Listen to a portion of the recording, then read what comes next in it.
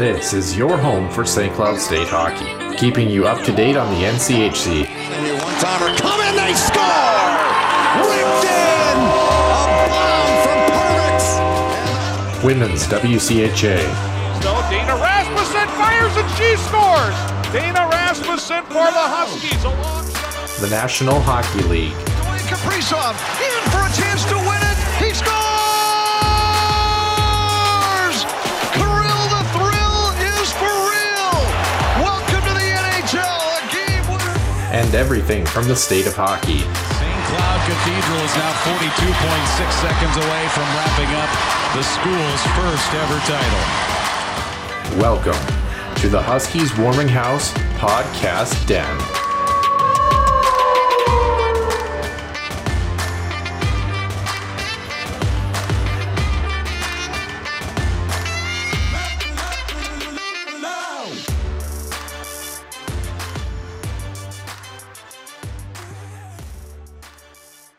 Welcome into the Huskies Warming House Podcast, episode 159 here in the Den. Nick Max and Noah Grant coming to you, recording late on a Monday evening in the last week of April, pushing into, oddly enough, actually 2 weeks from today, I will have completed all of my classes and I will be moving to a new apartment and getting ready to start my new job about a month and a half later, which is kind of crazy.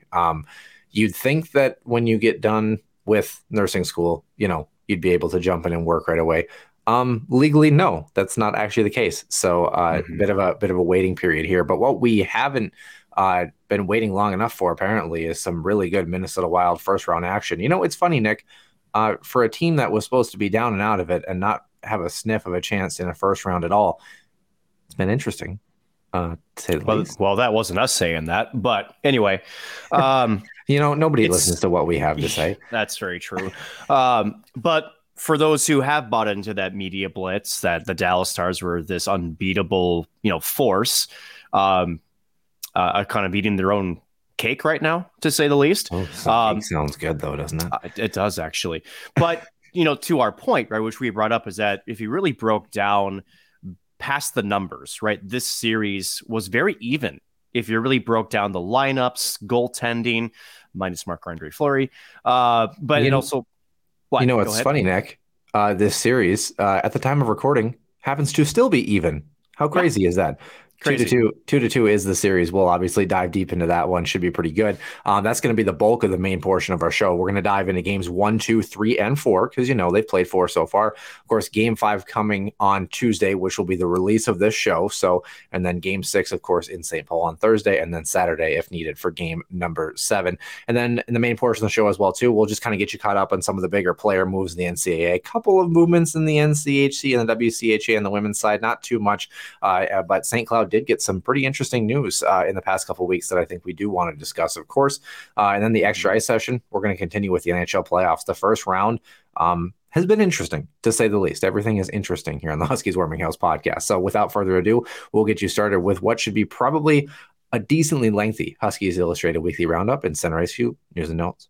Center Ice View News and Notes. Center Ice View provides you with the best coverage of St. Cloud State Huskies hockey, from game notes, recaps, photos, and more. Go to centericeview.com.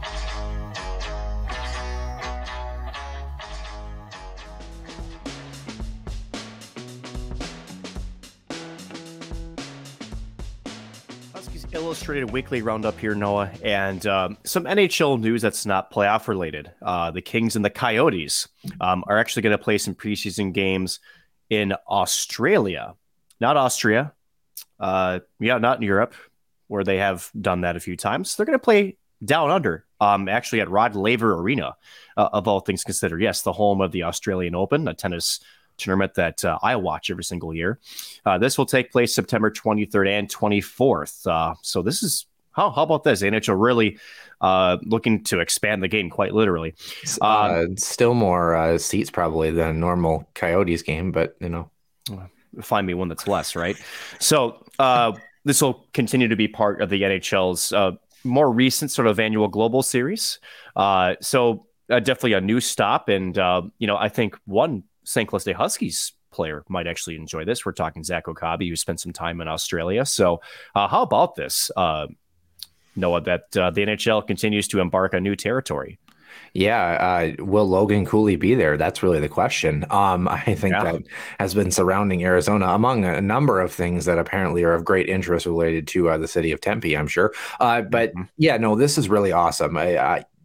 Australia is not a place that I think of when I think of hockey. And really, actually, when I think of Australia, I think of roller hockey. That's actually kind of something that has kind of grown in recent years there. But I mean, this is away from, the mainland pieces, like you mentioned, of Europe, of Asia. This is an interesting thing. I think this is a great expansion for the National Hockey League. We're getting to that point where the global series has kind of gotten back into full swing, and we pushed away from the traditional European market too.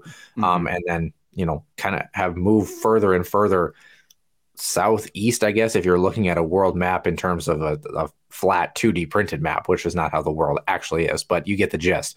We're moving farther and farther from the United States in some senses. It's cool. It's awesome. I think it'll be a really unique event.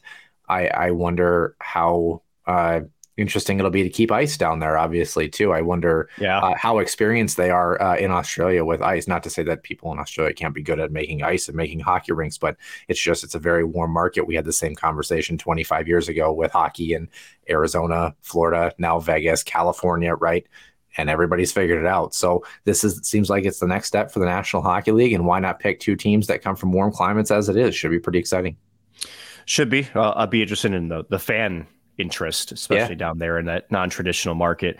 Some other little tidbits here, Noah. The U.S. women win the Worlds against Canada 6-3. That trend that we keep seeing, where whoever wins the medal in the preliminary round is the loser in the medal round. That continues to be a thing between these two squads. So congrats to the U.S. women on their gold medal, again, 6-3, the victorious score.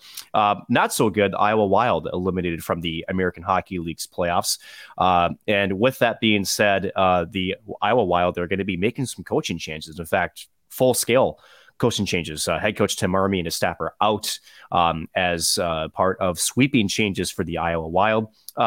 This one caught me by surprise a little bit. Yeah. And not to say that Tim Army, granted, you can look at the records maybe don't jump off the page with you, but I have a sense, and please correct me if I'm wrong, that this move isn't necessarily about the wins and losses, but more about the development side of things.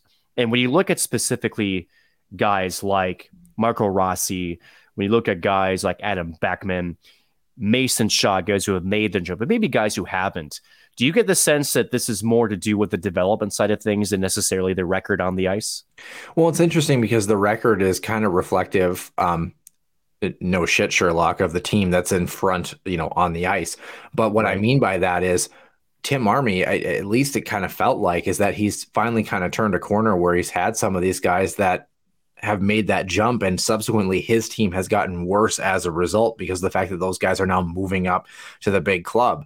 So it's kind of a double-edged sword where the more successful you are in the development process, the more you almost hurt yourself in some senses because the guys are going up to the next level. So I always kind of thought that Tim Army had a pretty good feel for the temperature of that. But like you mentioned, the record in playoff success or lack thereof kind of speaks for itself in that regard.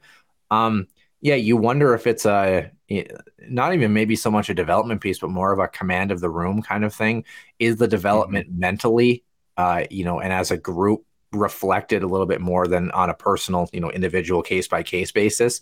And those things kind of happen. He's definitely a guy, there's no doubt about it, that would get a shot, I think, at the collegiate level or somewhere in professional hockey. He is not going to not have a home for long, I don't think, if he looks to try to continue his coaching resume. So, I think this one kind of caught us a little bit by surprise. I really wonder where Iowa's going to be headed with this one. It'll be kind of a odd little summer for them. It's been a while since we've really had a discussion like this for the little club. Really has. And, speaking of the Wild, right, we'll talk about how their off seasons may be linked with obviously sweeping changes coming for the big club whenever the season ends. We'll discuss that obviously a little bit more later with the current playoffs and everything else of that nature. But speaking of milestones, whether it's good or bad, right, Noah, let's talk about Erik Karlsson, sixth defenseman ever with a 100-point season producing. How about this? The first since Brian Leetch in 1992. That is, check the math, 31 years ago. I wasn't Is even that alive. right? Yeah, I was. I was. If I'm dating myself, I'm sure you knew that already. How I about this? was The other I was gonna say it was when you were in diapers, but that could have been last year too. So That could have I been. Yeah. Depends on which side of the coin you're looking at. How about other players that have had 100-point seasons, right? Al McInnes, again, known for his, at the time, probably the hardest slap shot in the league back in the early to late 90s. Paul Coffey, he did it 5 times. Dennis Potvin and Bobby Orr did it 6 times as the other players to reach that 100-point milestone as a defenseman in the National Hockey League. yeah. Speaking, and, odds are that are pretty small, but speaking of odds, the NHL draft lottery odds are also set here, Noah. Lottery set to take place on Monday, May 8th. Right now, the number one consensus overall pick is Connor Bedard. Then the number 2, at least on most draft boards, is Adam Fantilli, again, the sophomore forward for the University of Michigan. So let's talk about odds, right? The Anaheim Ducks have the best chance to land the number 1 overall pick. Again, they were the worst placed team in the regular season. They have 18.5% chance. Columbus 13.5, Chicago 11.5%, San Jose 9.5, Montreal 8.5. The list goes down from there. But the big thing here, Noah, what we have to remember is no matter who wins the draft lottery, you can only move up 3 spots. So even if, say, someone like, Detroit 5%, Pittsburgh 1.5, Calgary somehow can get it. At least Toronto, we know, won't have a chance to, have a ball click off the post that for the ball to go up, so they can't win it. But no matter who does, can only move up 3 spots as a maximum. Again, the best odds going to the Ducks, the worst record in the regular season. Yeah, you can only move up 10 spots. So Buffalo, Pittsburgh, Nashville, and Calgary can't. No, it's 10 spots. Guarantee you it's 10. So it's 10 spots, and I don't think it's 10. This is coming straight from the Athletic article. I'm going to tell you this right now. You can only move up 10 spots. So that means Buffalo, Pittsburgh, Nashville, and Calgary cannot pick first, as well as Ottawa. But it's actually the Arizona Coyotes pick from the Senators. So Arizona will actually pick twice in this draft. So yeah, kind of interesting. So this means the Ducks, like you mentioned, 18.5% lottery odds, but they actually have a 25.5% chance of actually picking first because you're losing those bottom 5 teams in the draft potential for the lottery as well, too. So it'll be interesting. I really wonder if this is the year where Anaheim, getting a chance to pick first, will pick first and have that opportunity. Both Anaheim and Columbus, as the top 2 teams, could really use him. I think seeing him go to a place like Chicago would be kind of tough considering the success that the Hawks have had for so long. So, yeah, and then San Jose and Montreal, both teams that also could use a high-flying scorer like Bedard, who shattered records, with his performance over 230 points or something like that in his tenure. I mean, just a guy that has been insanely productive. So how about this? Did you vindicate me or did you not? You seem to be searching quite heavily. I can send you the article if you're if you're searching quite heavily here. But yeah, in Arizona actually in a really good spot too, 7.5% to pick first in the lottery. And then they also are around that, what would be a number 11, I think 10 or 11 right now as it stands with the Ottawa pick as well too. So in a very deep draft class that's coming up this year, Arizona actually has put themselves in a decent spot when it comes to, multiple picks early on in the first round as well. So, and some names that we've seen, as of recent, Philadelphia, of course, but then Washington, a group that hasn't really been in that spot. They're tucked inside the top 7 or 8. Detroit, is in there as well. St. Louis, interesting there in the top 10. And then what's even more exciting, I think, is the fact that Buffalo and Ottawa, you look at both of those programs, or program franchises, I should say, both of those teams were basically high up on this list for the past 4, 5, 6 years. And then all of a sudden, now they're kind of knocking on the door of making an entry to the Stanley Cup playoffs, which I think is exciting. This process and the cycle for both these teams has really turned into a much better process for them. And they're starting to kind of feel that upswing. That Buffalo Sabres team is going to be a dangerous team in a couple of years. So, and for real this time, not just us saying it, and Ottawa isn't far behind. So yeah, it should be exciting. And whoever's going to pick first, Bedard, no question, as good as Adam Fantilli is. There's no doubt that Connor Bedard is he's going first. He's just too good. He's a generational talent. So moving on here to some retirement news. Justin Braun in Philadelphia, 13 seasons, the Minnesota native, 842 National Hockey League games. He is done. Of course, started his career, had a pretty lengthy stint in San Jose is where a lot of people remember him from. So a good career for him. And then Craig Anderson, we just mentioned the Buffalo Sabres. He was pretty serviceable with a 908 as a backup for that team this season. He announced his retirement, 20 years in the National Hockey League. What a great career Craig Anderson had. Of course, the big bounce back a couple of seasons ago too, with all of the personal struggles that he was going through in his life, was just extremely interesting to see him kind of go through those sorts of things. We have a lot of firings or non-re-signings, so to speak, and then we'll get to some signings and additions here. Let's start in the managerial side. The Pittsburgh Penguins, who of course missed the playoffs for the first time since 2006 in Crosby's rookie season, in 16 seasons, I believe. They fired general manager Ron Hextall, who hadn't been there that long, assistant GM Chris Pryor, and president of hockey operations Brian Burke as well. So the Penguins kind of doing a full-scale reshuffle here besides their core. It's going to be an interesting offseason out there in the Steel City. In Calgary, general manager Brad Treliving ends his tenure after 9 seasons. He's 64 years of age. I think this one kind of caught a lot of people off guard. I think a lot of people were expecting him to kind of re-up his tenure, but this was not a firing. This was he stepped away on his own accord. The Flames missing the playoffs by just 2 points this season. So interesting there in Calgary. In Columbus, Brad Larson out after 2 years. That's Brad Larson, not Brett Larson.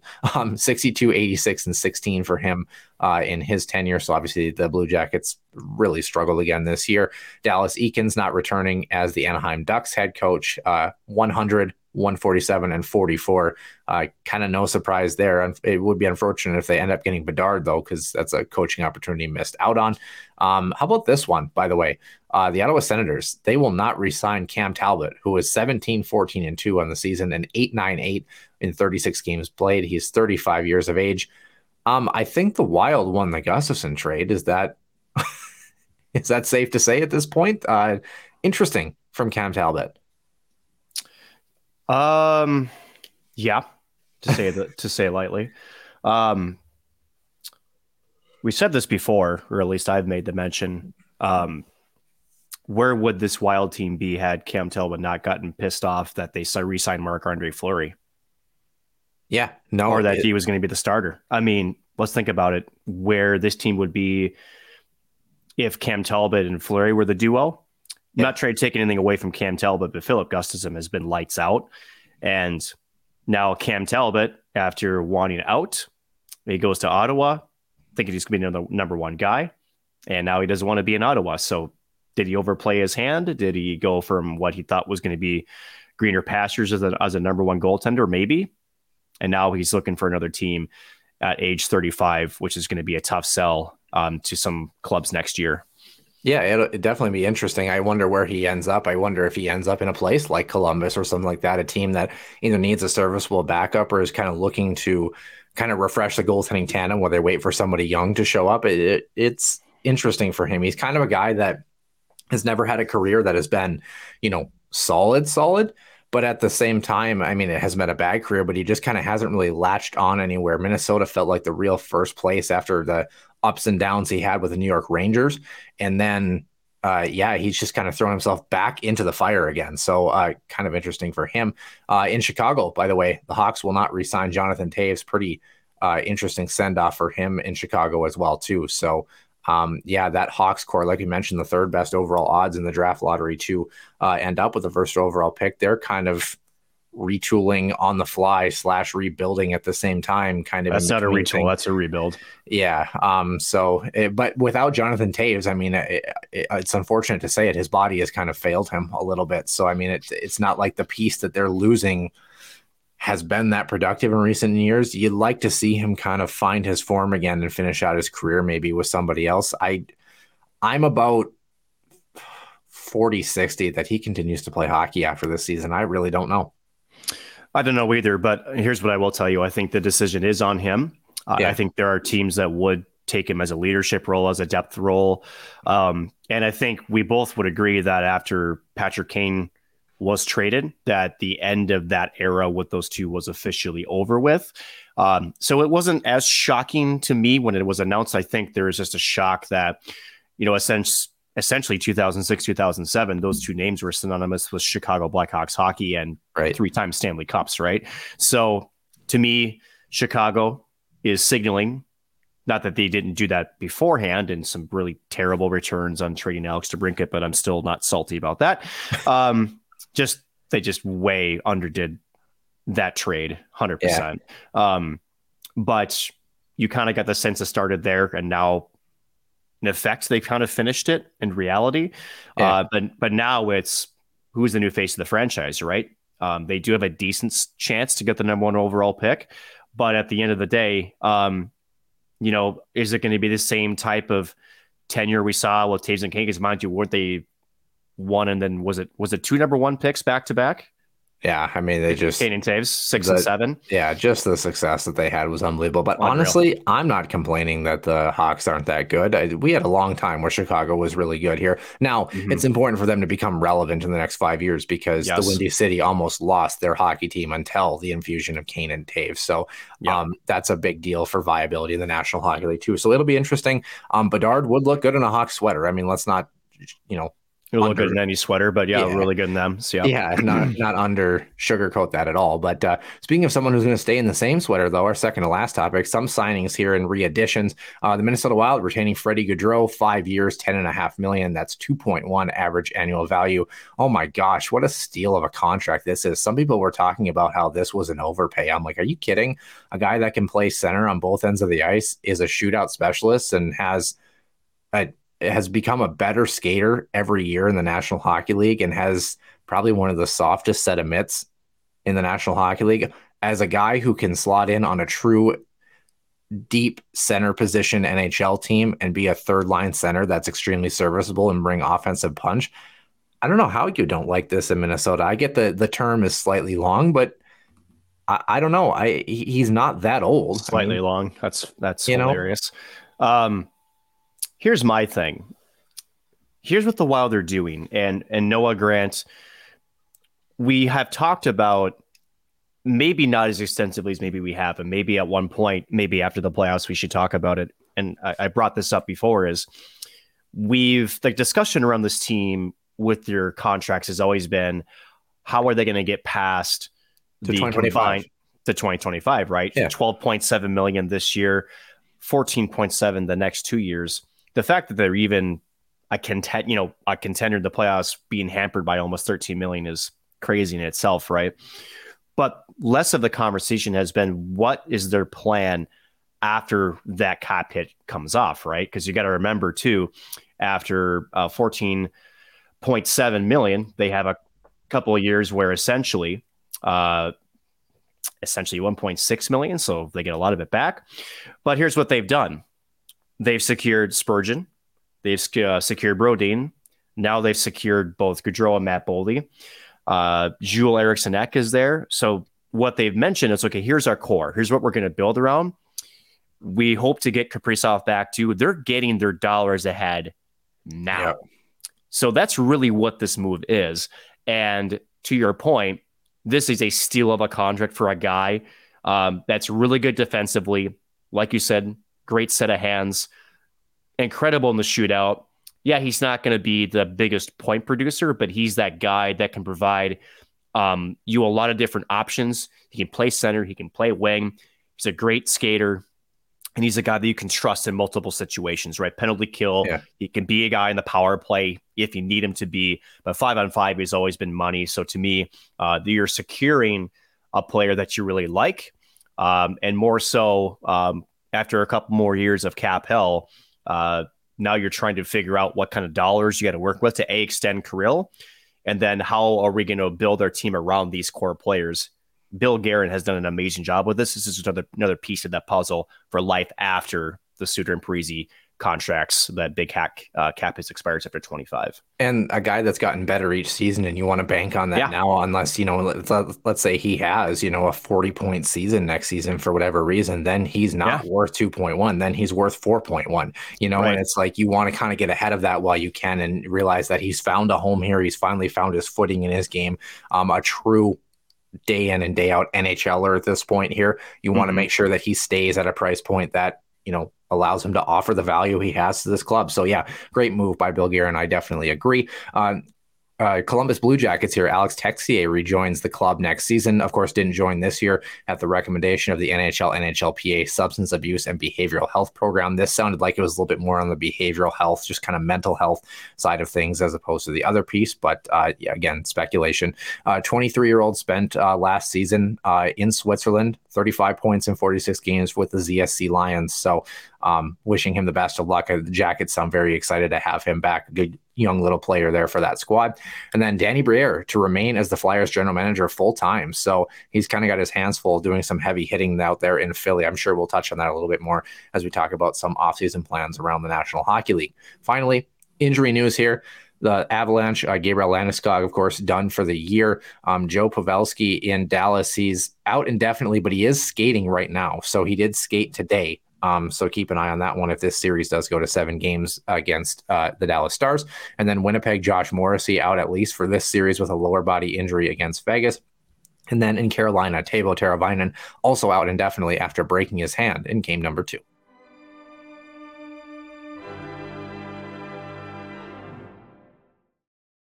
And welcome into the Huskies Warming House podcast, episode 159. Nick Max and Noah Grant here to dive right into it. The bit of college news, of course, that we have to jump into will be the start of the main portion of our show.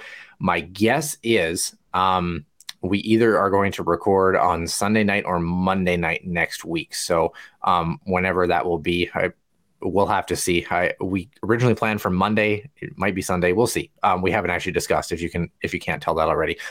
But with that being said, look for a Monday morning or Sunday night or Tuesday morning release, somewhere around there in the early portions, really around the transition time into round 2 of the Stanley Cup playoffs is kind of where you want to take a look to see when our next episode for 160 comes out. But let's start college hockey world and by extension, the USHL. Quick little tidbit here. The Fargo Force clinching the regular season title in the USHL, their first ever Anderson Cup. I have a couple of friends that I skate with, of course, in the summer that are on that team. A couple of St. Cloud commits on that team as well, too. And then, of course, head coach, former assistant coach Nick Oliver in his first season at the helm. And I'd say it's going pretty well so far as they get ready for the Clark Cup playoffs. Yeah, Nick, Fargo, what a great season that they've had. What a great success story for Nick Oliver. And in a good way, I hate to say it, he's probably shortening his tenure in Fargo quicker and quicker, considering the success that he's had. Oh, for sure. And granted, we know Nick Oliver quite well. In fact, did a couple of recordings of Hockey and Show with St. Cloud with him. Smart guy, just really good communicator with the players too. Knows the ins and outs of the game. And we're seeing that, right? One with the Fargo Force. I would be curious if he gets phone calls as there is this summer.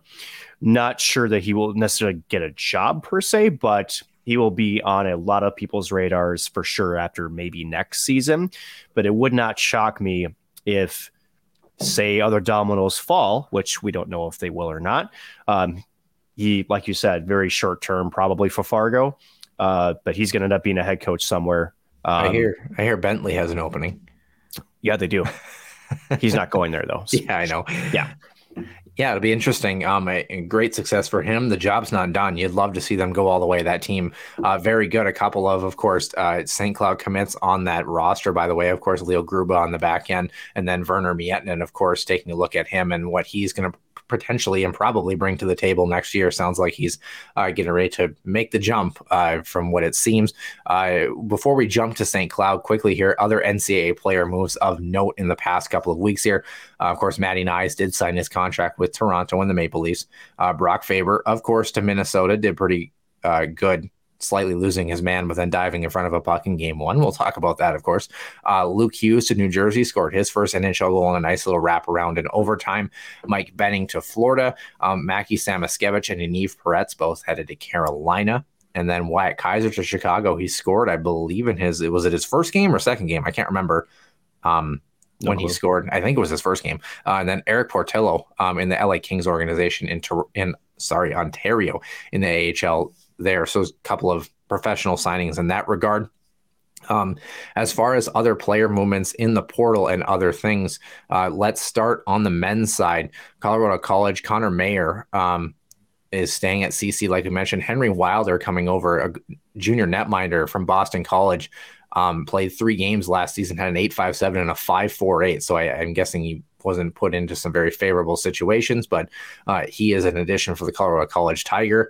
Other than that, other teams that have gotten an addition, Brett Chorsky actually ended up at Colgate, and Nate Schweitzer ended up at Lake Superior State. So the Tigers losing everybody that was on their transfer portal list so far, except for Cade Arnholz, who's still waiting for a home there. Of course, Minnesota native, I believe, correct? Cade? Maybe.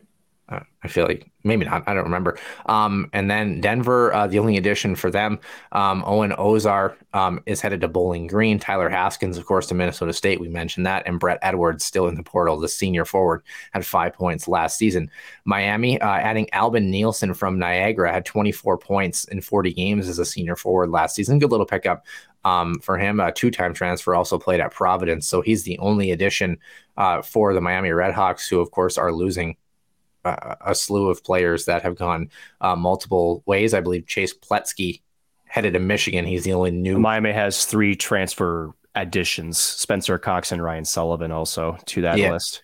Yeah. So Minnesota Luke Bass coming from North Dakota, the sophomore defenseman, had 3 points last season. And then Penn State, Connor McMenamin, the senior forward, 24 points for him, headed to Duluth. That's a nice little pickup for the Bulldogs, who are kind of reeling from the loss of Isaac Howard and Luke Milmock a little bit. So, of course, Howard heading to Michigan State, Milmock with his brother in Niagara. So, actually, the most active team in the NCHC besides St. Cloud as of recent has been Omaha.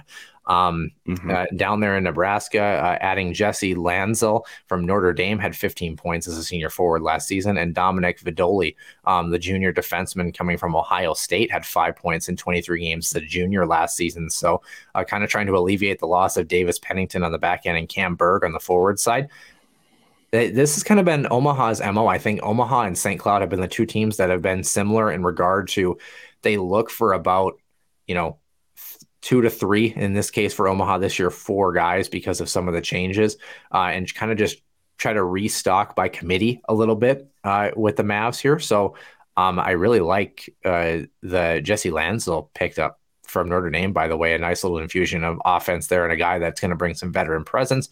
North Dakota, everything's just been crazy in North Dakota. Of course, we'd mentioned Garrett Pike on the back end coming from Alaska. Then Hunter Johannes from Lindenwood had 29 points in 28 games as a senior forward last season. Ludwig Pearson, we mentioned, from Miami. And net Keaton Pearson, not same spelling, not related at all, defenseman from Michigan, had 11 points in 39 games, kind of trying to restock the back end, who had lost every single defenseman.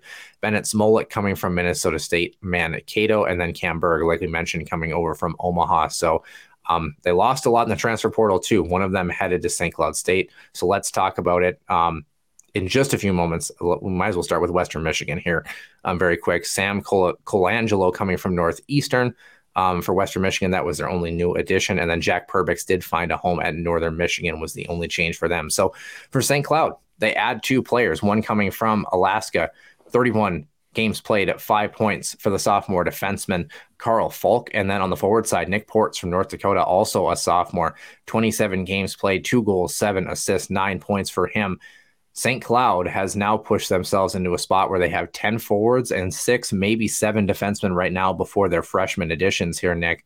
Falk joins Dylan Anhorn, Josh Lidke, Jack Peart, Cooper Wiley, and Mason Reiners for sure on the back end. Andre Treyball right now is still technically a question mark right now. It sounds like he's going to go pro, but we haven't heard anything as of yet. Do you like the additions from Brett Larson? You talk about his coaching staff. He's a guy that's very selective about what he's looking for in the transfer portal. We've seen guys before come in that had point values that maybe didn't pop out and jump off the page. What do you think both these guys bring? Well, just from reading a little bit about their stats, right, and then going into maybe some game logs, one thing that I noticed from Falk is, more of a defensive defenseman, bigger kid. So definitely a guy that can be more of that shutdown presence like a Brendan Bushy was. He's got some size too. He's not like the biggest kid, but he's got a little bit of size. That's how I see it, being that stay at home, just make sure everything's in front of him kind of kid.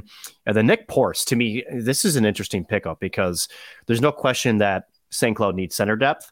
I'm not sure if Nick played center at North Dakota or was he mostly in the wing? I think he was in the wing, wasn't he? I can't really remember off the top of my head. Just, the interesting piece, of course, a lot of family ties to St. Cloud too. So a destination that definitely, quite obviously, was high on his list. Yeah, and I think, as you mentioned, right, with Brett Larson and his coaching staff, I think for Nick Ports, one of the things that, if I remember watching his game, it reminded me a lot of the player that I think St. Cloud wanted out of, why can't I think of his name? Oh, who do you play for? Bad. No, essentially he's a current roster player. I'm gonna give me a second here. I'm gonna find him. But I think this is so bad. I know. Kill me now. I'm just waiting for another descriptor. Honestly, it's I'm pulling up the roster right now. Yeah, it's interesting. Ryan Rosborough. That's who I was thinking of. Oh, there you go. Yeah. I think Nick Ports is what they wanted Ryan Rosborough to be. That's how I see it. I could be completely wrong. Everybody knows my hockey takes are full of crap. So who the heck knows? People also don't realize how easy it is to forget names of players who play on the teams that you cover. Like, I know that sounds like Nick is kind of like slightly embarrassed about that right now. Like, honestly, it happens every week. It happens every week where you can't remember who a guy is for whatever reason. We see a lot of hockey and a lot of players, and the transfer portal does not make anything easier. So it's interesting. Caleb Thiessen is probably the other defenseman that comes in for sure, along with Jack Ryman on the forward side, Werner Miettinen on the forward side, and maybe somebody else. Leo Gruba potentially on the back end are a couple of guys that might make the jump. But we did have a fan question here, Nick. Who would you pair with Josh Lidke next season? Of course, Anhorn played with Lidke before getting hurt. Peart played with Lidke, of course, after Anhorn got hurt. I think in my mind, if it ain't broke, don't fix it. I look at this lineup. Again, we said Anhorn, Lidke, Peart, Wiley, Reiners, Falk, and Treyball. I know you want to spread the wealth a little bit, but I mean, Anhorn and Lidke have been far and away your two best defensemen over the course of last season. I mean, they're your top pair. They just are. Like, for me, I don't know that spreading the wealth is that effective in this case. I think at least to start the season, I think you're just going to see them both together because it was a very effective defensive pairing. It was, and you can spread the wealth if, say, you're a bottom four. Is interchangeable, which I'm not sure with the new blood. Maybe it is, maybe it isn't, right? I would put Peart and Falk together a little bit. And here's why I say that. Towards the end of the season, and especially in the NCHC Frozen Face-Off, and a little bit into the NCAA playoffs, we saw a little bit of that offensive prowess that Jack Peart has shown in a little bit of pieces. But we saw a little bit more of it. And I think if you put Jack Peart with somebody that is more of that stay back guy, gives you the green light to be, maybe in his head, to be a little bit more offensively minded, I think you can unlock a lot more out of his game that would be comparable to, say, a guy like, I don't know, Nick Perbix. I think there's more of a comparable than people realize. I think the skill set's there. I think there's maybe just something to say, because I think Jack Peart has such a high hockey IQ. Sometimes you overthink it a little bit, and sometimes you get a little hesitant to maybe go out and be, I don't know when you say aggressive or just, kind of take control of the play. You know what's weird? And of course, Peart, is a Minnesota Wild, draft pick. He kind of reminds me a little bit, if you put like Kalen Addison and Jonas Brodin together a little bit, in that sense, like you mentioned. Kalen Addison has some of the similar issues where he's got a lot of tools in his offensive toolbox, needs to work a little bit on his decision making, and also kind of just needs to be a little bit more confident in his game and be a little bit more deliberate in the plays that he makes and shore up a little bit of the defensive side.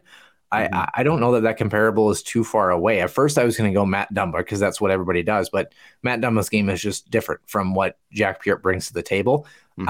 It's interesting, like you mentioned, he needs somebody that's riding shotgun with him that's able to kind of, I don't want to say clean up his mistakes, but be the safety valve and give him the freedom to feel like he could step up. You look in previous years, Nick Perbix had guys that were riding shotgun next to him that were comfortable in that role, that was able. In fact, you're going to have to help me out in this one. I can see the player that he was riding shotgun with. Was that Jack Ashawn? Well, later in his career, he was a transfer. He's a transfer on the back end. And why can't I think of his name? I'm not really sure right now. Played 2 seasons here. It's gonna drive it. Number 2, number 3. Seamus Donahue. There you go. Thank you. Yeah. So there's a guy that's a prime example of one that I couldn't remember his name, but number 2, a guy that kind of gave Nick Perbix the freedom to make plays like that. Similar situation, I think, would be warranted. The question is how well, I think, will Falk's game assimilate to the NCHC level? I think is really what our question is he the guy that's going to step into that top 4 role, or is it one of these young guys that's going to take a jump next season and kind of be our guy? Or in a weird roundabout way, does Andre Treyball somehow end up returning to the Huskies? Not really sure. But it'll be interesting. Is there anything else you wanted to add on St. Cloud? No? Okay. Well, let's move over to the Minnesota Wild here. We are NHL from here on out. So starting off with game number 1, this series has had kind of an interesting ride between the Dallas Stars and the Minnesota Wild. Nick and I were talking about it pre-show. Really, this series has been about even as it gets in a weird way, because each team has won a game that they probably deserve to lose, and they've each lost a game by a comfortable margin in which they got outplayed heavily. So for Minnesota, the game that they won that they probably shouldn't have was game 1. They had a decent start to this hockey game, but the finish was all Dallas. I mean, the Stars were all over them at the end of period number 3 in both the overtimes, but it was Ryan Hartman with a double overtime winner off of a nice forecheck and turnover for the victory. Minnesota, you have 92 combined hits in this hockey game, which is just absolutely absurd. I mean, the physicality was crazy. Scoring got started with Kirill Kaprizov with less than a minute left in the first period. Rupe Hintz and Jason Robertson, both in the power play, answer in the early stages of period number 2 before Sam Steele on the breakaway had us tied until Ryan Hartman scored at 12:20 of the second overtime. Yeah, Nick, this is where we got our first taste of, 1, how physical this series was going to be, and number 2, how much of a goaltending battle this is going to be. One of the best hockey games that we've seen in recent memory, and also the longest game in franchise history in the playoffs for the Minnesota Wild. It was, and, I think you described it well for the most part. I'm not going to figure on it too much. So we're the better team the first half. Dallas pushed back, and then you just survive in overtime. Both teams traded some chances, some odd man rushes, but talk about sometimes you get a bounce. They get a clear up the wall that I think caught a skate essentially, and it goes right to Hartman. He was trailing the play essentially, and he holds onto that puck for that extra second while Ottinger went down in his butterfly. He's got a wide open right side of the net. He's able to pot it, and the Wild steal game 1. It's about all you can say. Yeah, shots 53-48 in favor of Dallas. The Wild were all over them in the first 2 periods in terms of shots on goal, like we mentioned. You look at the save percentages, though. I mean, 45 of 48 for Jake Ottinger, who stopped 38 of 40 at even strength and 7 of 8 on the power play. On the other side, Philip Gustafsson, a perfect 42 for 42 at even strength, stopping 6 of 8 on the power play. And then on the other side, 3-on-3 shorthanded on the other side of that piece too. So like you mentioned, special teams continuing to play a factor in this series. Get ready for that theme. If the Wild can figure out their special teams, they're going to be just fine. I'm going to throw that out there right now. Game number 2, the Wild outshot 31-26 in this hockey game, 1 for 5 on the man advantage, giving up 3 on 6 opportunities on the power play on the other side for the Stars, who end up winning this one 7-3. It was 2-1 after the first period. Oscar Sundqvist gets one back for the Wild. Marcus Johansson and Freddie Gaudreau score in period number 2 to make it 4-3 before the Stars ultimately lead 6-3 out of the second intermission, and Rupe Hintz adds another on the power play to cap this one off at 7-3. This, of course, was, I don't know if this was a head scratcher. In my mind, it kind of was. I'm a very big, this is a situation unlike last year where you ride the hot hand until the hot hand shows you it has nothing left. You know, last year's situation was, I think, a bit different because you didn't have a definitive 1A guy versus, 1B. But Fleury gets a chance, stopping 24 of 31. Did not get a lot of help in front of him. And unfortunate for him in that regard. Of course, Jake Ottinger stopping 23 of 26 in the win for the Dallas Stars. This one kind of got out of hand early and was a little bit ugly. We also kind of failed to mention, too, and maybe we'll circle back to it. We wondered if the animosity from game one was going to carry back into game number two. I think the energy kind of found itself a little bit more with the success that Dallas had on the ice, as opposed to, the actual things about game one, which I think we'll probably circle back and at least talk about that hit. But yeah, this was fair to say Minnesota had a sniff, but really a no-show for most of the night. Is that fair to? For most of the night, I wouldn't characterize as a total no-show. I do want to respond to the Fleury thing because to me, it's not that much of a head scratcher. I know, hot take. I know, I almost made you spit out your drink. So I don't know if it was a hot take. I just well, it is kind of hot because on one side, you're absolutely right. Filip Gustavsson has been the better goaltender throughout the entire season. He's given no reason to not let him keep the net, right? Yeah. On the other side of the coin, and this kind of goes back to the Cam Talbot off ice sort of things, right? Is you sort of signed Marc-Andre Fleury to be a playoff goaltender, right? And there's no question he wants to be in the net. So you kind of wonder, with a game going to double overtime, that tensions, especially after the Matt Dumba hit, were up. You had a feeling that Dallas was going to push. Was this not only one, you just doing your rotation that you normally did, sort of, in the regular season, also taking the temperature of the so-called room and expecting to get kind of throttled a bit, and you don't want to rattle your number one goaltender's confidence. And so you put Marc-Andre Fleury out to the Wolves. I think both maybe are true. Hard to say for sure. But I'm not nearly as upset because I don't put all the blame on Fleury. Now, here's where I will give Fleury a little bit of grief because I didn't think he would tell you the same thing. When the Wild scored 2 goals in 11 seconds to bring them within one, that they had all the momentum. That goal that made it 5-3, that 5-hole goal, you can tell that Marc-Andre Fleury knew that was a back-breaking goal. And then the 6th goal, again, really not executing a poke check. He waited too long. He didn't really go out for it totally. It's an easy read for Roope Hintz. That was his second of the game. At that point, you're throwing darts at the wall, hoping to hit a balloon, right, kind of thing. So that, to me, is where you can put a little blame on Fleury. But beyond that, at the end of the day, too many grade A chances for the Stars in that game, and they manhandled the Wild and took advantage of their chances. Yeah, I mean, I just go back to the fact, Ottinger started game 2 just fine. It wasn't a question of rest, I don't think, even as deep as that game went into. I think, with Fleury, though, yes, he's a playoff goalie, but at the same time, I hate to say it as much as I love the guy. If you're sacrificing Marc-Andre Fleury to hang on to Filip Gustavsson and wait for, a guy like Jesper Wallstedt to make the jump, or you're trying to fill that void, I'm okay with that because at the end of the day, Marc-Andre Fleury has got 1, 2, maybe 3 seasons left in him. For Minnesota, you've got to be thinking about the next step, and Gustafsson played well enough to earn the start. But you know what? From game 3 onward, he's earned it, and it's kind of a moot point at this point. But it was interesting at the time, I think, as we looked around. Before we jump to games 3 and game 4, why don't we talk about that hit? Of course, Pavelski getting absolutely leveled.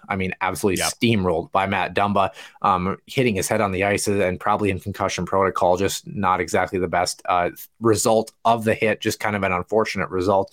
The conversation first started, is this hit dirty? Is it clean? I don't think it was a malicious hit by any means. Was it on the cusp of being late, like a lot of people have said?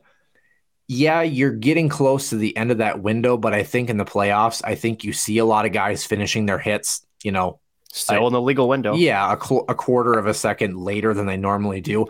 I think just the fact that Pavelski didn't see him coming, and then you get the end result, and of course the Wild are on the road against Dallas. Just kind of an unfortunate result. Pavelski, unfortunately, ends up suffering another head injury, and ironically enough, being the victim in a sense of the own rule that he ended up creating with the Vegas San Jose situation a couple of years ago. Unfortunate to see a guy like that get hurt, but I think, are we both in agreement that this play was clean hit, a clean hit, a shade late, but totally fine? Like, I mean, interference at best. Not like, technically late. To the viewing eyes, it's a shade late, but to the NHL standards, it's perfectly within the allowable window. Yeah. And I think, to your point, what I want to focus on is, principal point of contact, right? Shoulder to shoulder. I think we both would agree that the injury occurs when his head hits the ice. Apparently, his head hits the ice in the playoffs, and apparently just gets bad luck, right? Yeah. But to your point, I want to focus on the initial call on the ice, which was initially a 5-minute major, right? So the referees call it. They go to review, and then ends up being a 2-minute minor for roughing, which to me isn't the hit. That was the after. Right. So the NHL, even after looking at it with multiple angles, they said this isn't even a penalty. Yeah. Right. And for Dallas Stars fans who won't shut up about it, who literally within 8 hours were asking about where is the Department of Player Safety and this and that. I'm like, you do realize that Toronto, those same offices are also helping in these reviews, right? No question the Department of Player Safety is looking at that almost in real time. You would have seen probably an early morning announcement if it was going there, but based on how it was called, how it was essentially totally taken off the board, nothing was going to happen there. Yeah, no, I agree. Actually, the most egregious play of the night, and this is not just coming from a Minnesota Wild perspective, and not even the first one, the second cross-check against Kirill by Suter in front of the net, right in the midsection, right in between where you have padding. Any player who has played the game watched that and went, "Oh my gosh, that." You could feel that one. That's an uncomfortable cross-check. Ryan Suter, I mean, you gotta give him credit. He's a guy that really knows how to play right underneath that edge or play right over the edge, but not have those things get detected. I mean, that's why he's been effective in the league for so long. And yes, he has been effective in the league for a long time. Don't make the mistake of thinking a guy has a career that long without, having sizable contribution in something like that. You look at the time where he got hit from behind from Ryan Reeves into the goalpost a couple of playoff series ago by Ryan Reeves, and the context makes a lot more sense, though, I'll tell you that much.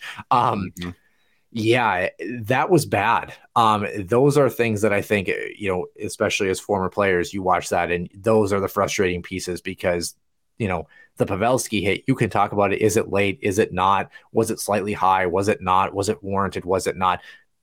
Anyone who watches the game objectively, whether you're a Stars fan or not, can look at that cross-check from Suter and say, yeah, that's brutal. That has no place in the game of hockey. It doesn't have any bearing on a net mouth scramble or anything like that.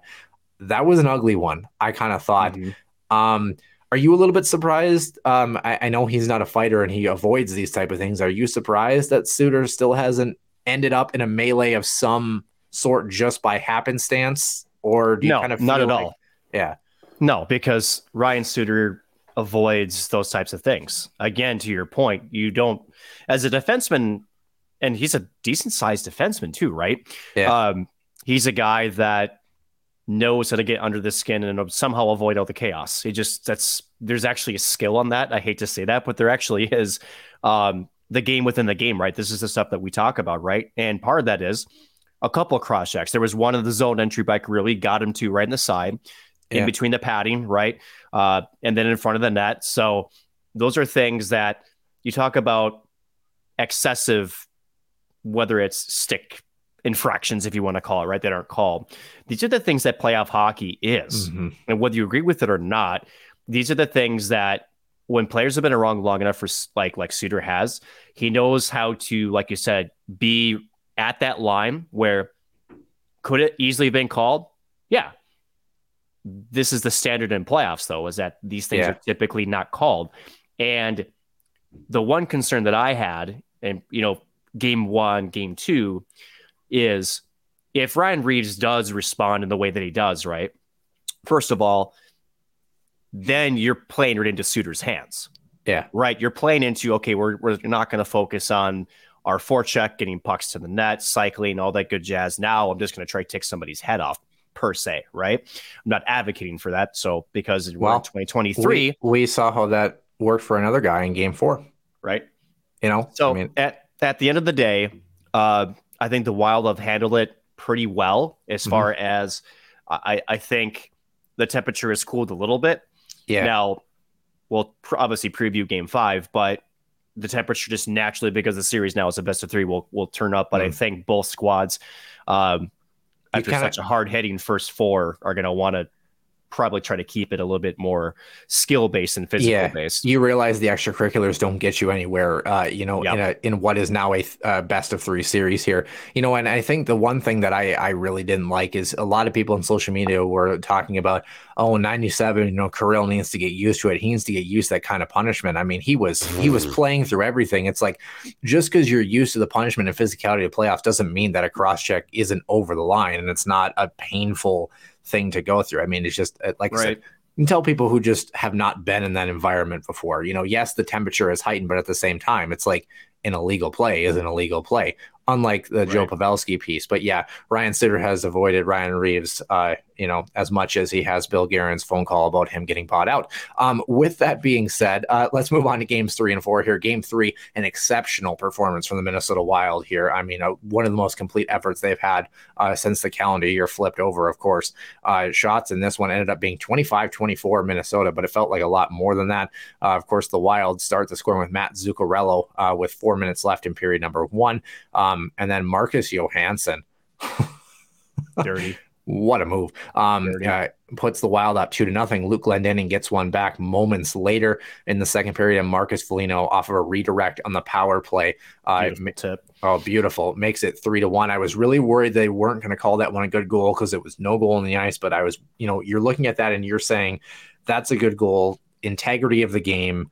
You're right at the crossbar line. There's no way you can definitively say, like, it wasn't egregious where you would say, oh yeah, he was 1.5 feet above the crossbar. I mean, it was right there. And it's like, man, it's kind of like offside review. Are you really able to differentiate from those things? Matt Zuccarello adds one on a nice little line rush with 5 minutes left in that hockey game. And then Ryan Hartman, the empty netter, all the way down the ice to seal the deal. 5-1 Minnesota is the final score. Like we mentioned, the Wild did not give up a power play goal, only 2 shorthanded opportunities for them. They did score 1 for 4 on the power play. Gustafsson back in the net, stopping 23 of 24. Jake Ottinger stopping 20 of 24, did not get much help in front of him, similar to game 2 from Minnesota on the other side of things. I don't really know if there's much to dissect with this one. I mean, this was not really a great performance from Minnesota. I mean, hands down, the return of John Klingberg as well, too. How about the fact we didn't talk about this in game 1, and of course the game-saving dive from Brock Faber, but I mean, he has been a guy that it's been solid. Not only has been serviceable, but has been like, he looks like an NHLer. And like, I don't say that to be obvious. I say that because there are guys like let's throw John Merrill, who I thought actually had a pretty decent game 1, but like overall is a guy that looks like a 7th defenseman. He looks like a guy that is in the lineup because of circumstance. Brock Faber didn't carry himself that way. He looks like a guy that, yes, he's a 3rd pairing D-man, but he looks like the 5th defenseman or maybe the 6th defenseman who belongs in that lineup. And he's assimilated himself well. He's secretly strong in a sense where even when he gets knocked off of pucks, he's got great recovery. He puts himself in really good positions with his body. Great to come off of a national championship, contending run and jump into that playoff atmosphere. The moment hasn't seemed like it's been too big for him. I've been extremely impressed with the former Minnesota Golden Gopher defenseman. Yeah, and I think the other part that I've been impressed with is his battle intensity. He's winning wall battles, and just when you think that, he gets double teamed. I remember at game 3, he was double teamed in the corner. I believe that was second period.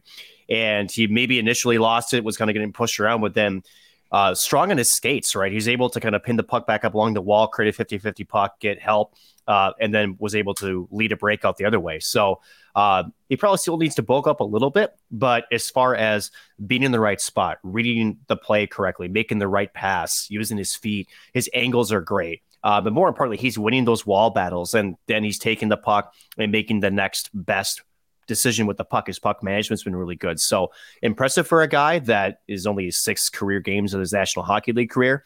And like you said, looks comfortable, does not look like he's 6 games in. He looks very mature. Yeah. He looks poised, and it's going to be fun to watch his game grow. Hopefully it's a lot more this season, but if the Wild, if you're going to lose Fiala, if this is the return you got, holy cow, did the Wild ever get a great defenseman that you are going to be able to have on your roster for years to come. Yeah. And Brock Faber has certainly not disappointed. For a trade that you weren't going to win, it makes the loss a lot more palatable. Let's just put it that way. It's exactly where I was going to go with that too. Before we jump over to game 4, you were actually in attendance for game number 3, by the way. I'm going to assume the atmosphere was pretty good. From what Seth Topol tells us too, apparently the laser light show is A++++, I guess. Is that, or were you too many beers deep to remember the laser light show? No. That's a separate rant on the pregame festivities, because I actually know the production company that does all that work. So, and I can't. I'll just do a small rant. The pregame needs an overload. It does. I hate to say it, it does. And the reason why I say that is, it's a light and music show, but I just didn't feel like it was getting me. You didn't feel like it was an emotional experience. Yeah, not at all. Not at all. It just. Did you see? Okay, were you at home for game 4? Yes. Did you see the pre-pack they put together from game 3? Yeah. That was exceptional. I think that's kind of where you're going with that is.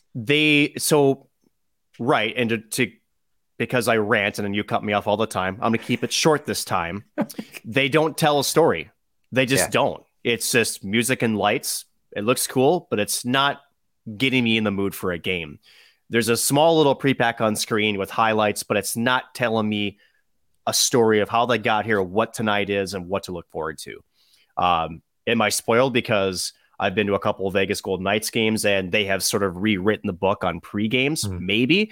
But every single game that they do, whether it's regular season or playoffs, they tell a story of that game. And no matter what the circumstances are, whether it's what you call a meaningless regular season game or maybe going game 7 to a playoff game, they do set the tone with a good storyline. And to me, the Wild and the pre-pack are missing that element. And if it's just, to me, it's just not tied together. So you're saying you're missing the Pavelski hit, you're missing the Kaprizov cross check, you're missing the chaos you could even go back to 1992 and say this franchise left Minnesota, put in more of that, and now we're back second time. This is our state. Screw them. Throwing that hit, throwing the checks, throwing the crush at the Kaprizov, right? And the best bet first. You can tie all that together very easily. Here's the problem with this, and this goes to some inside knowledge. So the programming to that laser light show, plus with the on ice projection, takes days, right? So the problem is that to me, skip the lasers.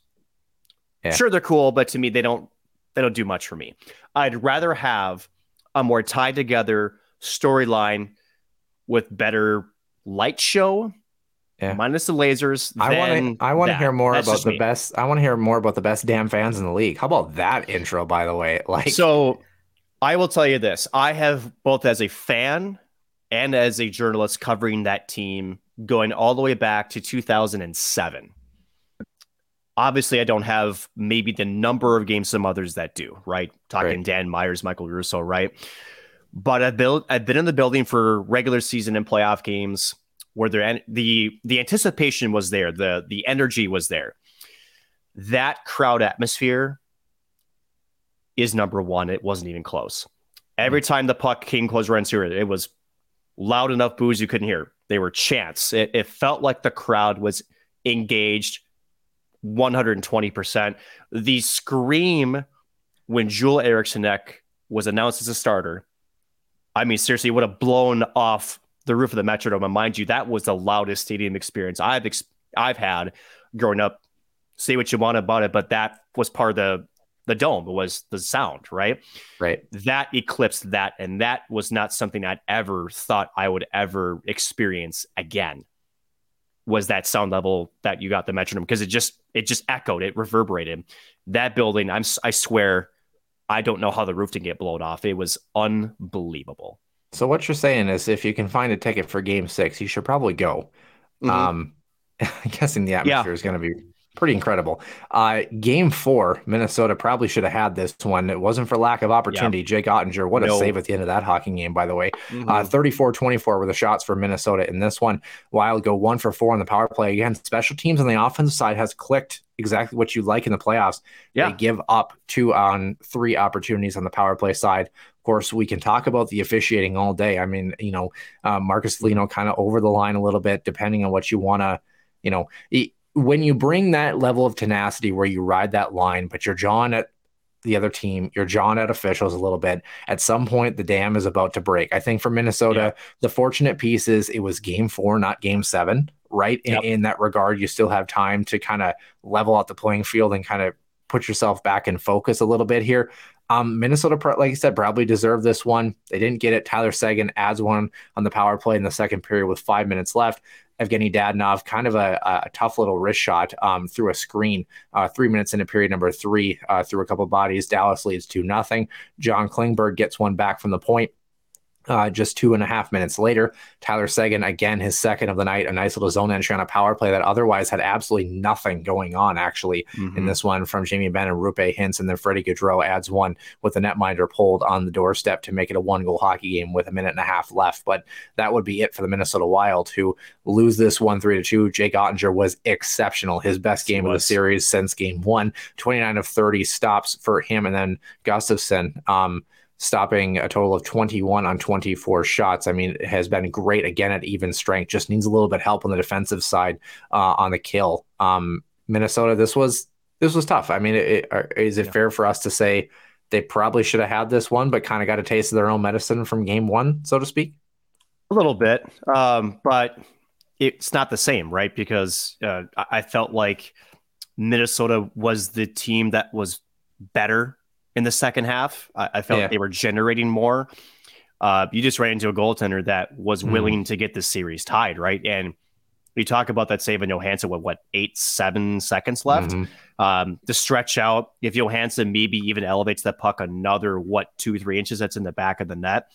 But still, he pushed hard right to left. He was over there. That's the thing. He was covering a lot of net. That's a hell of a save. He anticipates the play so well. And let's not forget, too, that puck was... There's traffic in front of them. So to track the puck going across the seam there, too, we forget that sometimes, right? Sometimes just even know the puck is going across from you, east-west. Sometimes you can be lost in the fold with that. What's how much traffic is in front of you, right? So the fact that he anticipated it, got over there, strong push, he didn't do what, maybe some old goaltenders do, the double stack or, try to do some kind of lazy physical maneuver and try to get a stick on it. He was poised, he was square, chest was up, he had a lot of body there and caught it with the glove. And man, if that puck goes in overtime, you never know.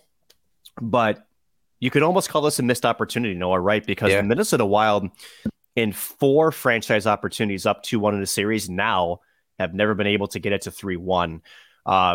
And you talk about going back to Marcus Foligno, the only comment I'll make is, you don't, when you have that opportunity, you want to take advantage of it, right? Especially when you are the road team and you really want to put the pressure on the better seed to take care of business on home ice. But at the end of the day, a couple of little mistakes, a couple of bounces, honestly, too, that they got. That first goal, again, that was a crazy pinball. Just nothing you can do really about that. But now you're going to have to go on the road, a place where you have picked up a win. You're going to have to try to repeat a performance. I would argue of games 3 and 4. Again, you fully deserve game 3. Probably could deserve game 4. Didn't get a couple of bounces. Dallas took advantage of the limited opportunities that they had. But now you don't get last change. You're going to be in a ruckus environment. You're going to have to be able to be focused and have a full 60-minute effort because Dallas does not. They want to go back to St. Paul and they want to have a chance to win the series. How about that, huh? what it comes down to, Minnesota has to win at least one, if not more, on the road. I mean, really, that's what the task at hand is. You talk about Jake Ottinger, by the way, growing up 40 minutes away from the Xcel Energy Center. Pretty crazy how full circle things are headed. So Game 5, of course, coming up on Tuesday, the day that this episode will release. Game 6 on Thursday at the Xcel. Game 7, if needed, on Saturday. We'll be back in Dallas. Minnesota has a chance here. I mean, this is a full-blown series. And like you mentioned, I don't remember if you mentioned it during the show or pre-show, but yeah, teams, like you said, that, they win Game 5 and win it, almost, 3/4 of the time, that's a big deal. So Minnesota, the task at hand, they're capable. This team has the goaltending, and enough of the offensive firepower and secondary scoring, which is pivotal in Stanley Cup playoff time, to be able to make some noise here and win Game 5 and come back to St. Paul for Game 6. We're going to know by the next time that we have a show here what the fate of the Minnesota Wild is going to be. This Minnesota Wild team, contrary to a lot of people's belief, did not roll over and die, but they have to have a strong push. If you lose in 6 games or you lose in 7 games and they're all 1-goal contests and it comes down to a crazy bounce or it comes down to double overtime again, it's palatable because you're giving yourself a chance. You're giving yourself an opportunity, right? But you have to earn that opportunity if you're Minnesota. Regardless of the result, the chips are going to fall where they're going to fall. I think a great example of this, besides the fact that Game 7 in this series was a little bit meh, all things considered, the first 6 games of the series against Vegas a couple of seasons ago is a prime example of a team that earned the first 6 games of that series and gave themselves a chance for game number 7. Now for Minnesota, they've got to find a way to get over the hump. There is nothing that would be warranted more for Minnesota sports, Minnesota franchises, this Minnesota Wild group, if they can get to the second round.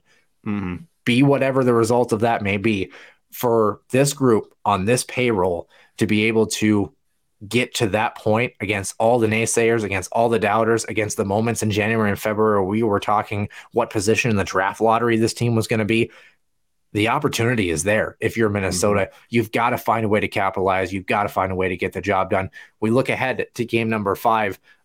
Nick, both of us had the Minnesota Wild winning this in 6 games in this series. Still a possibility. What's it going to take in game number 5 and ultimately game number 6 or game number 7 for Minnesota to get the job done here? Ultimately, you got to take advantage of your opportunities. I think the Wild have generated a lot of chances, even strength. The other thing is they got to really fix the PK. Yes, they really do. The PK has been abysmal. It's what, at 50%, because they're at 7 for 16 in the series. Dallas is on the power play. So whether that's staying out of the box, which again, a highly contested game 5 is not likely.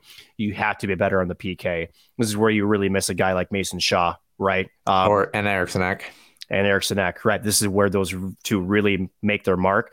Eriksson Ek still officially questionable for game 5. It would shock me if he skates at all for the rest of the playoffs, if you want my honest opinion. But that's what it comes down to.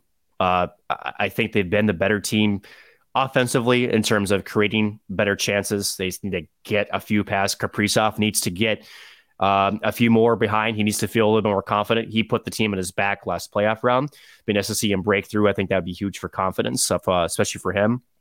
And again, special teams, man. Power play has been okay, hasn't been great, but to me, the real concern is the PK. I was going to say the power play has been exceptional to me. They went 1 for 4 in almost every game, which is exactly serviceable for the playoffs. If they figure out the PK, the Wild are going to be just fine. 5-on-5, they've been the better team, which is 100%. Not something that this Wild team has been able to say through the majority of the season until maybe the last 2 months. A great turnaround here. The Wild, they have a chance. And I think just looking at the Colorado-Seattle series, I think whoever comes out of this one has a pretty good chance to go to the conference finals, regardless of the fact that the Avs finished in first place in the Central. They're a scary team, and Seattle is a great defensive group, but I don't know. I think this is going to be exciting. If you're a Wild fan, must watch hockey, must watch TV, must watch attending if you're able to get a ticket to either or all 3 of these games, depending on how the series shakes out. I'm sticking with Nick here. I'm still saying Minnesota Wild in 6. They've got the capability. They've got to find a way in game 5 on Tuesday night. Should be a good one. We're going to head on to the extra ice session here. We're going to talk very briefly about the rest of the NHL playoffs in the first round.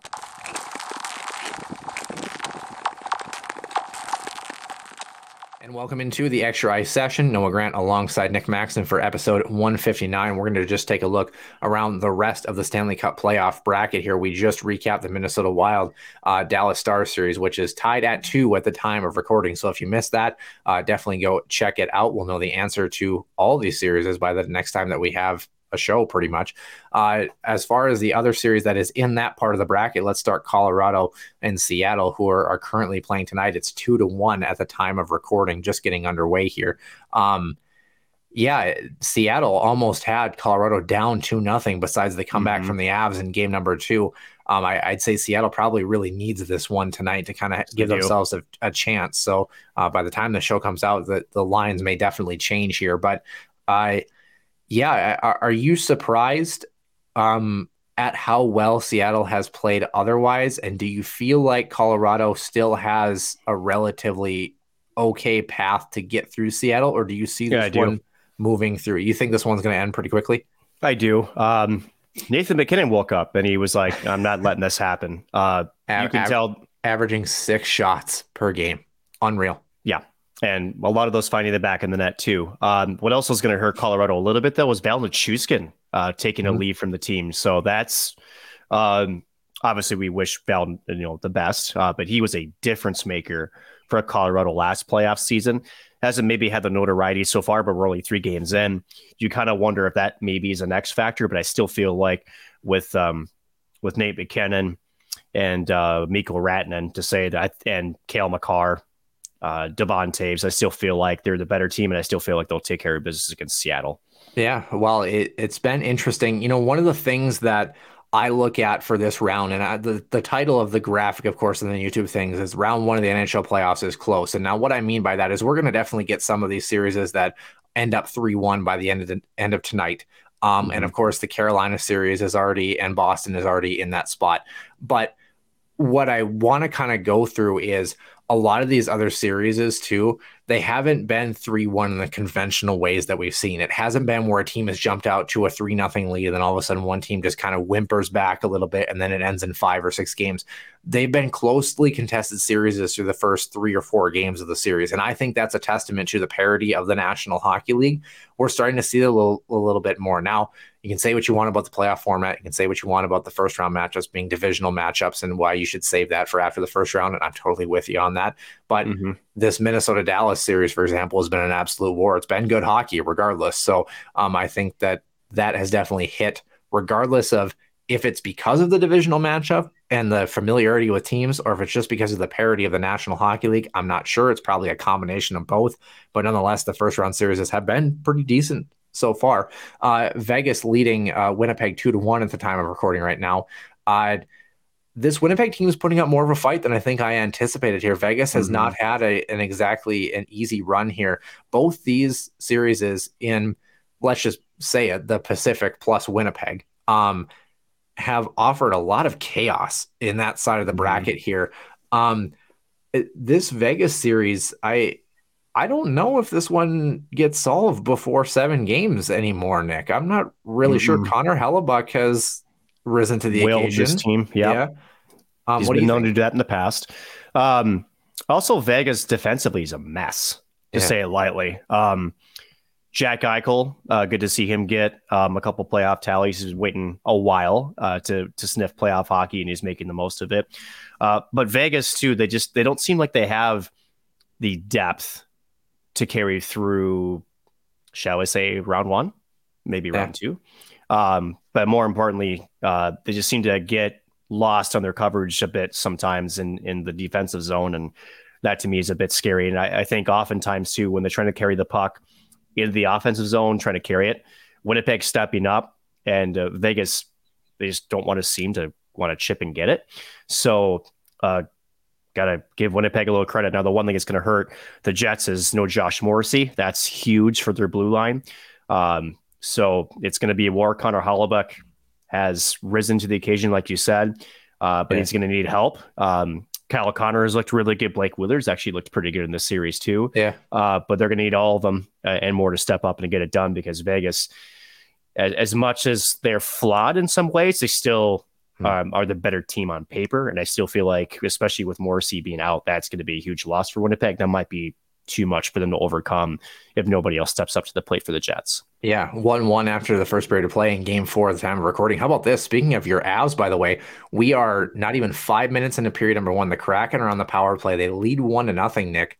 Shots 10-1 Seattle, 5 minutes into this hockey game. You think the Kraken are ready to play tonight?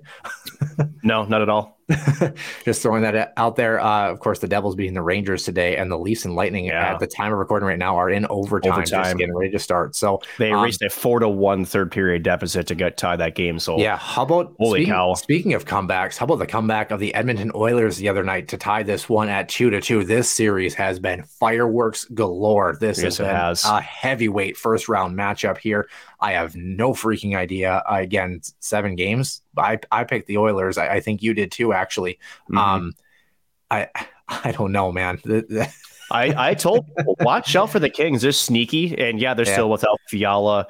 But Anze Kopitar, again, the playoff stalwart, has been really, really good. Korpisalo, holy cow, has he looked really impressive with the Kings playing in just a couple starts for them.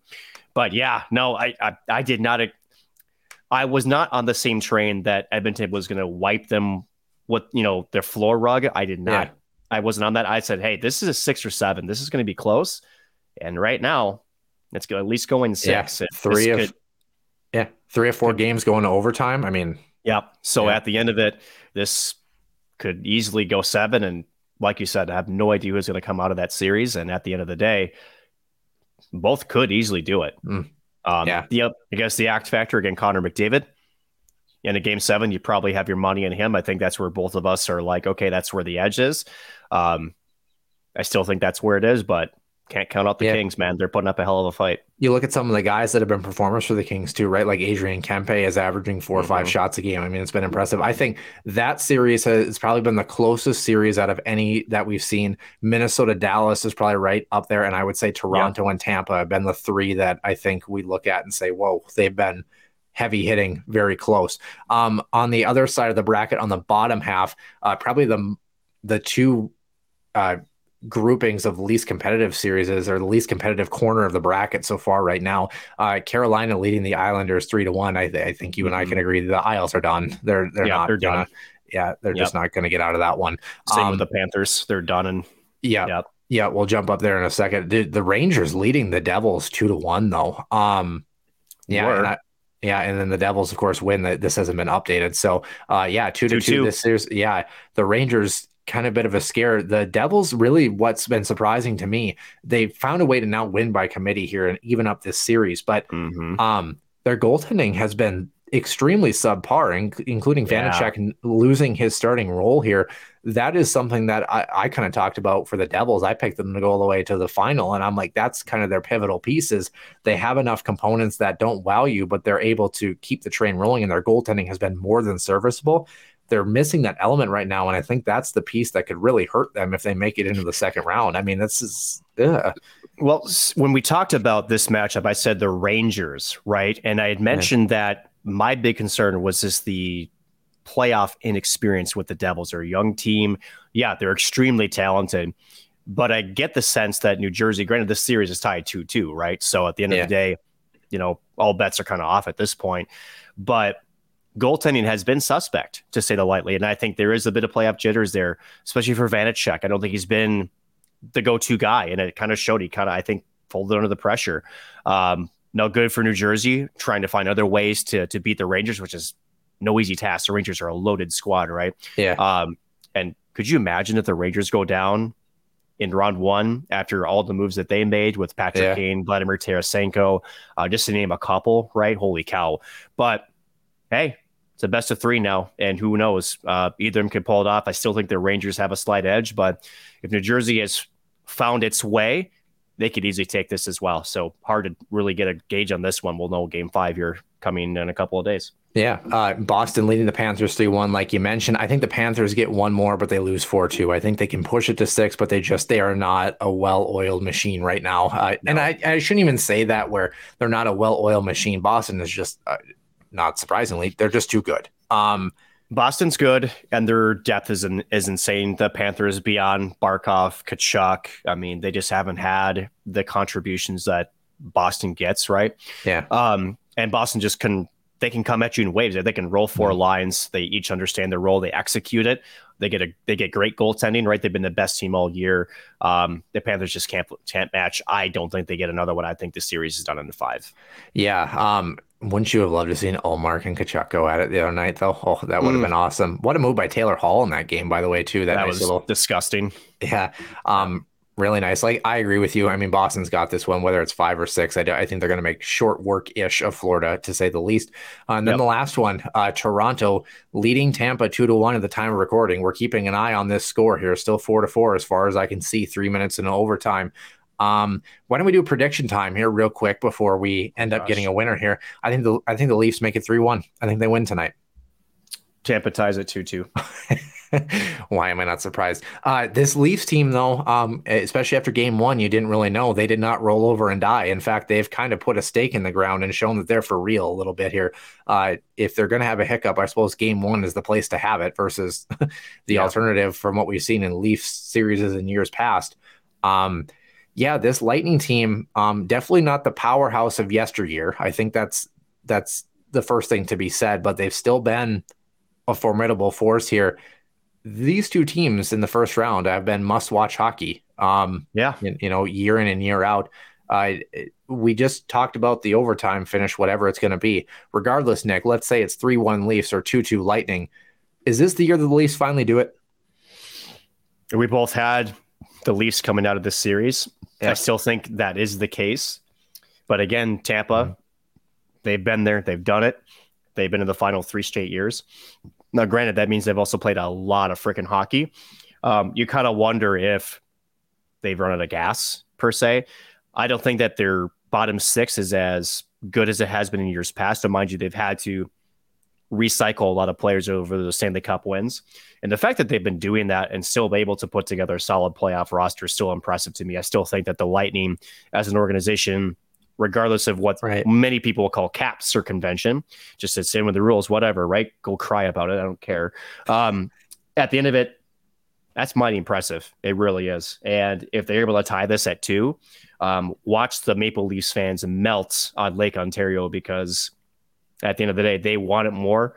I think we all know, we've been saying it for 3 years now, that this is the last year, then changes have to be made. And we're talking big changes. You kind of get the sense that they're not going to get another, get out of jail free card after this one if they fail in round 1. And when you have to go up against a team that's been in the Cup final, winning 2 of them in the past 3 years, that's a tall order no matter what's on the ice. So I'll say this: if the Leafs go up 3-1, they will have this series. If they tie the series 2-2, then guess what? Yeah, I think Tampa will shock the world. Leafs are on the power play right now. Should be interesting. But while we're stalling time we'll stall time for 2 minutes. How's that sound? Does that sound like a nice time that somehow coincides with certain things? Just a quick little flip over, like we talked about, Iowa losing to Rockford in the AHL best of 3 first round here. Iowa, Tucson, Ontario, and Bakersfield on the western side of things. And then Lee Valley, Springfield, and Laval have all lost in that best of 3 first round here. So the actual normal playoff bracket, so to speak, now similar to the NHL, has now been set. Texas playing Rockford. Texas is the number 1 seed in that bracket. Milwaukee playing Manitoba. That'll be a good series. And then number 1 Calgary playing number 4 Abbotsford, and number 3 Colorado playing number 2 Coachella Valley and the Firebirds. On the eastern side of things, Charlotte ended up playing Hershey now with their victory as the 2 and 3 seeds. Number 1 Providence getting number 6 Hartford. And then Toronto gets the winner of that play in Utica as the 4th spot, and Syracuse has Rochester right now. So keep an eye on those as the AHL playoffs. They seem to start a shade later or take a little bit longer to kind of get going in the NHL, but then they kind of resolve themselves as we approach the Stanley Cup final bracket with their pacing as well too. So the AHL brackets, interesting. A lot of teams that kind of, you look at that honestly in the sense of the NCAAs a little bit, and maybe do they employ something like that where teams kind of have that little bracket where they can kind of try to make their way in over the course of a single game or a weekend or something. I don't really know either if that's something. Oh, by the way, how about this, Nick? 3-1. The Maple Leafs lead this series against the Tampa Bay Lightning. There you go. Game winner coming in overtime from, as we wait for it to load here, game winner coming from Alexander Kerfoot, unassisted on the power play at 4:14 of overtime. So, oh boy. Uh-oh. How do we feel about the Leafs now? Well, do I have to say it? They've had 3-1 series leads and have blown it. So I agree with you. Like you said, they're going to get it done. I still think they'll get it done, but I still think it's going to take at least till game 6, game 7 to do it. Because you can't count out this Tampa Bay Lightning squad, and they'll push to the end. And again, when the pressure's been on the Leafs, they've somehow found ways to lose the game rather than to actually cement themselves for the next round. The Leafs are in the best and worst possible spot. If the Maple Leafs lose this first round series, Toronto will not exist on the map anymore. Literally, that city will. Yes, they have to get it done. They have to. It's not. They should. They'll sink into Lake Ontario, the whole city. Yeah, they need to get it done here. Think about if they would have played a little bit better in game 1, though. Yeah. How about the fact that the Leafs could have potentially swept this series? They could have. Yeah. But at the end of it, again, Tampa. Overtime finishes too, though. A couple of them for the Leafs, by the way. Kudos to them. Something that they've come in clutch with. Like you mentioned, they haven't in recent years. But the NHL playoffs offering a lot of intrigue. Of course, the second round should start around Tuesday on May 2nd. Maybe on the 1st if you have some series that wrap up a little bit early. But for sure, the 2nd will be the start of the second round in the National Hockey League playoffs. For Nick Maxon, I am Noah Grant, and we will see you soon in the Den for episode 160.